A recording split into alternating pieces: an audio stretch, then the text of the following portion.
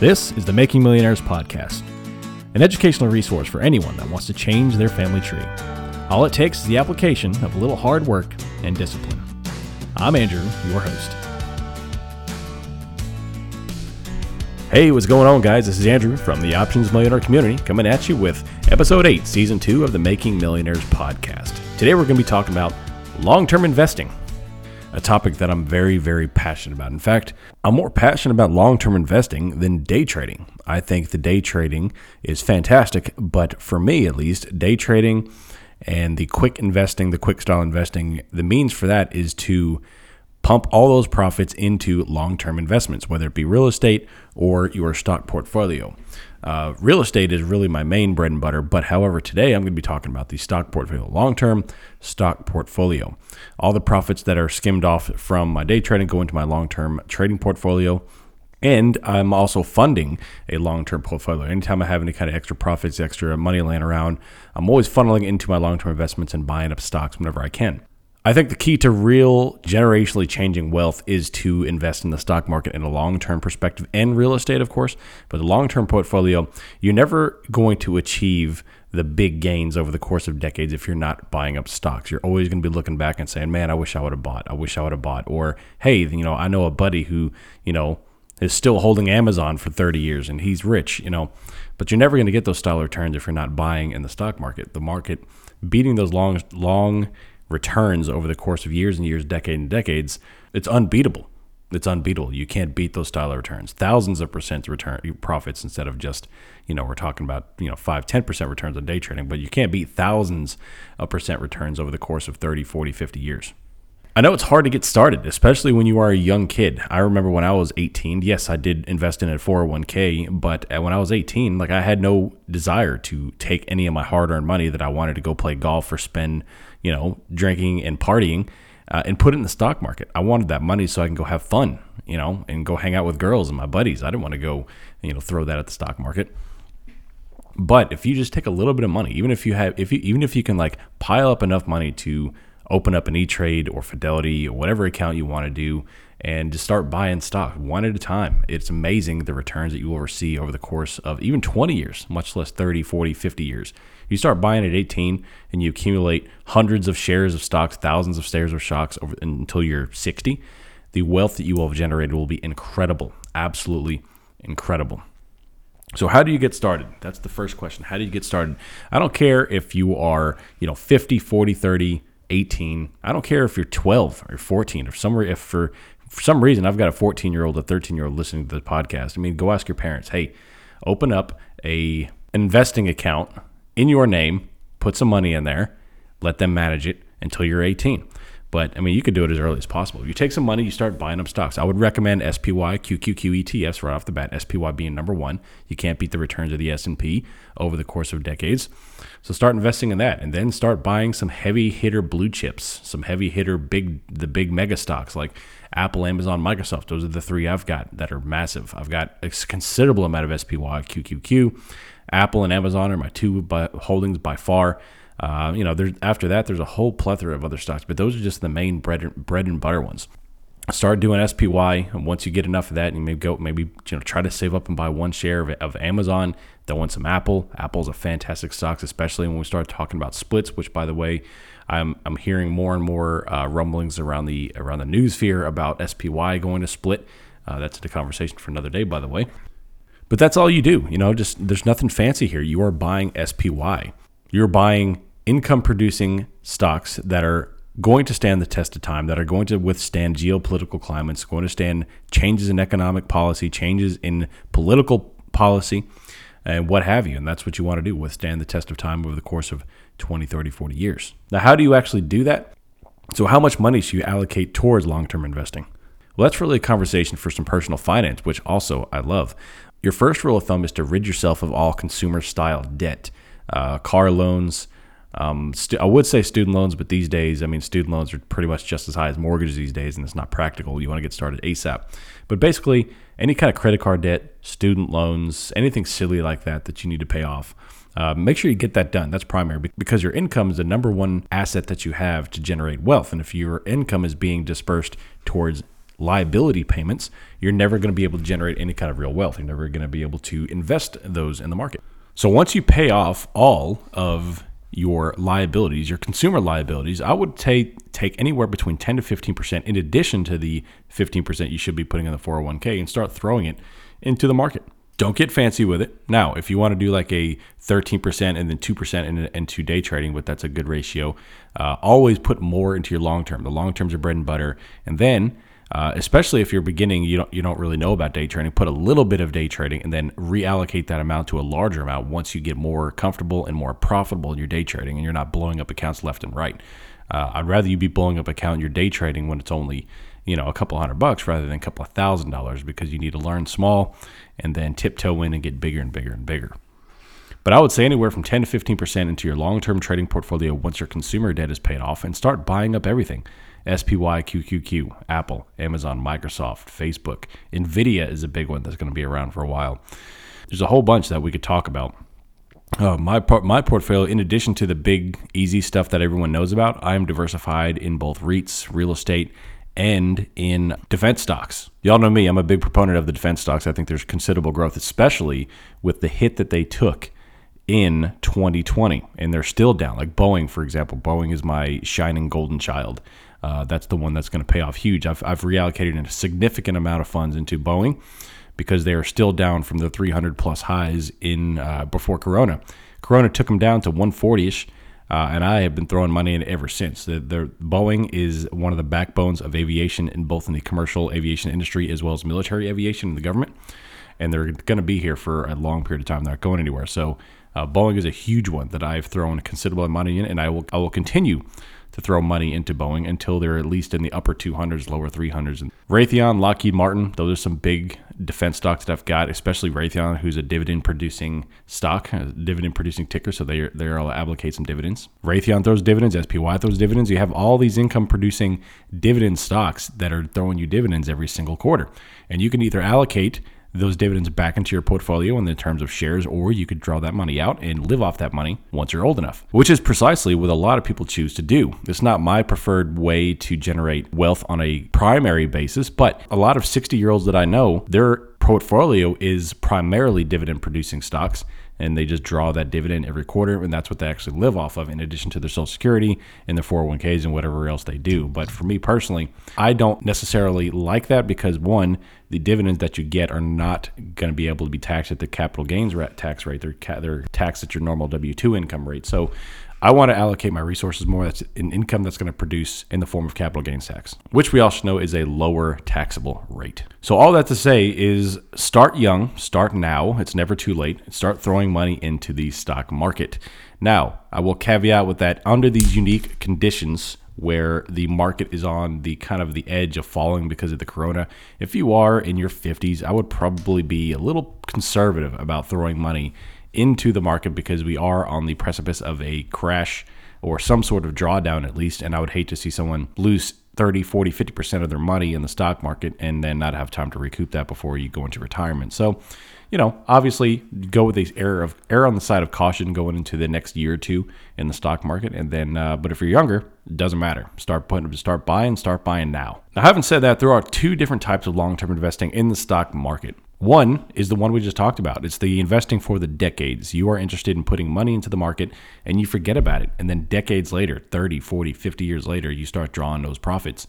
And then the other type of long-term investing is more of a trend style trade where it goes anywhere from 8 to 9 months to years. You're not looking at the decades, but you're still looking at the years, if not maybe longer months, maybe a touch less than a year. It's a fantastic style of trading. I actually dabble in this a little bit. There's occasionally where I will pop in and out of a stock in a year and a half, 9 months to a year and a half, somewhere in there, because it's a stock that's not necessarily has its footing in the American economy yet in terms of decades, but they're still a heavy hitter. And I just call this my trend trading. And all it is really an observation of the 34 simple moving average and the 50 simple moving average. So what I'll do is I'll take a prospective ticker stock and I'll plot it. And I'll throw on the 50 simple moving average and the 34 simple moving average. And whenever the 34 simple moving average is crossing up through the 50 is when I'll enter the stock. And I will hold that stock while the 34 is remaining above the 50. Anytime the 34 crosses back down below the 50, I will exit the position. And I'll continue to do that forever. If I find a stock I like, I'll sit there and I'll just pop in and out of that thing over the course of years. As long as the 34 stays below the 50, I'm out. As long as the 34 crosses up over the 50, I'm back in. And I will continue to do that until that stock becomes a footing in the economy. Tesla was a primary example of this. I did not trust Tesla until about 3 years ago. And that's precisely what I was doing. I knew about Tesla ever since like back in 2012.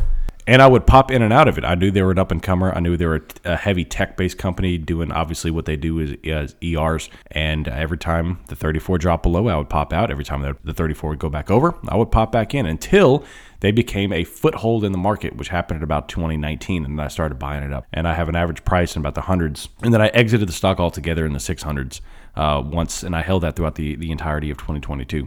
Or I'm sorry, 2020. So two different types of investing: long-term investing and trend trading. Trend trading is the 3450. It's very simple. You do not need very many indicators. Some people use the RSI to augment that and a couple of other simple moving averages to kind of give them a little bit more. But for me, the 3450 crossover is a very effective and yet simple indicator for me to enter and exit a stock. Now remember, don't confuse that with my long-term investing. I am never exiting a stock on my long-term portfolio unless there is a material breakdown in the thesis to hold that thing over the course of years. If I think for some reason a particular ticker is going to have a major drawdown, I will exit the stock. But that is just about it. I will not touch my long-term portfolio unless there's a significant reason as to why I want to exit.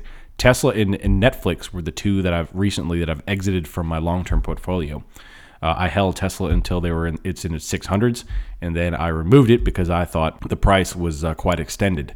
And then obviously I was wrong about that one, but I think everybody was wrong about Tesla in the past few years. In addition to that, I removed Netflix in June of 2021 because I thought that it had fulfilled its rally due to the nature of the Corona market. I think the price of Netflix skyrocketed because everybody was staying home from Corona and they were watching Netflix. So I elected to close out my Netflix position in June of 2021 because I thought that it had hit its peak. But other than that, I have not touched any exit positions on my long-term portfolio in a very long time. So why would you do one of the other? The shorter term investing, the 3450 crossover, is more for profit. So you're looking to generate some sort of yearly profit, a yearly income that's not as stressful as day trading. The long-term stuffing is what I call wealth investing. The wealthiest people I know have a very, very large allocation into the stock market, and I learned that a long time ago. So if you want to start thinking about some generating long-term, generational changing wealth, you have to start investing in the stock market. Have you ever talked to somebody and they said, man, I wish I would have bought Bitcoin in 2008. I wish I would have bought Tesla in 2013. I wish I would have bought Amazon in 1998. Wish I would have bought Microsoft way back in the 80s. I think we've all heard those stories and actually wished the same things yourself. But you're never going to do that if you don't stop long-term investing. These people that held Amazon from 1998, they didn't have some magic ball where they went and bought up Amazon. It's just they were doing long-term investing. They were buying up all the good stuff.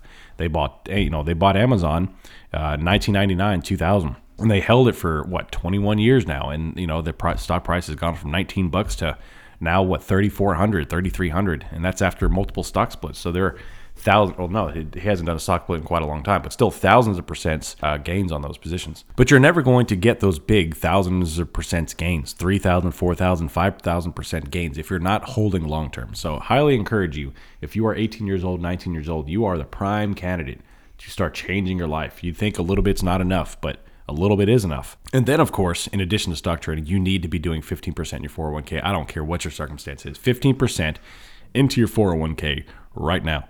And you do not stop. I promise you.